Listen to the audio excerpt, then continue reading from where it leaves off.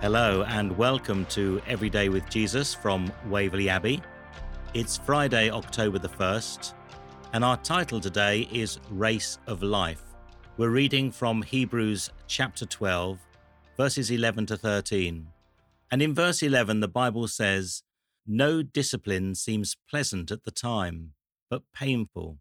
Later on, however, it produces a harvest of righteousness and peace for those who have been trained by it." Now, we're accustomed to the concept of training. From sports to artistic accomplishment, our ability benefits from consistent training, learning specific and additional skills to succeed in a certain activity. No surprises then that the same is true in achieving a righteous life.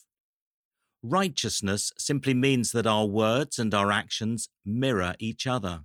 One of the greatest criticisms the church has faced over the years is one of hypocrisy.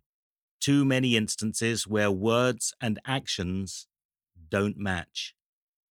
The best defense we can mount is not to engage in a war of words, rather to redouble our efforts to live consistently, where our thoughts and actions match the belief we proclaim and the truth Scripture reveals. Each one of us knows where the blurred edges exist in our own witness in Christ. Our best response is to go in search of a training program that will strengthen our performance and so complete the race God has set before us. Take a look at Hebrews chapter 12, verses 1 and 2. You can find useful free resources on the Waverley Abbey website. Also, a spiritual life audit that you can complete. Our whole ministry is directed to supporting everyone to live every day with Jesus. So make it your ambition not only to participate in the race of life representing God, but to complete it in serving Jesus' kingdom cause of loving God and serving others.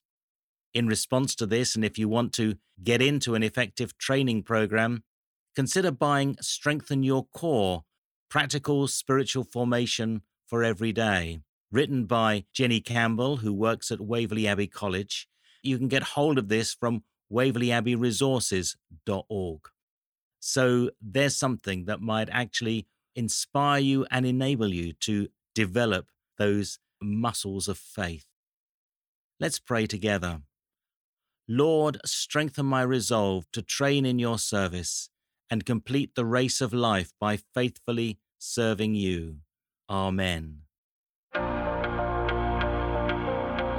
And if you want to look at further scriptures as you reflect on these thoughts, then have a look at 1 Samuel chapter 17, verses 32 to 51, 1 Chronicles chapter 6, verses 31 to 32, 1 Timothy 6, verses 6 to 16, and Hebrews 12, verses 18 to 29.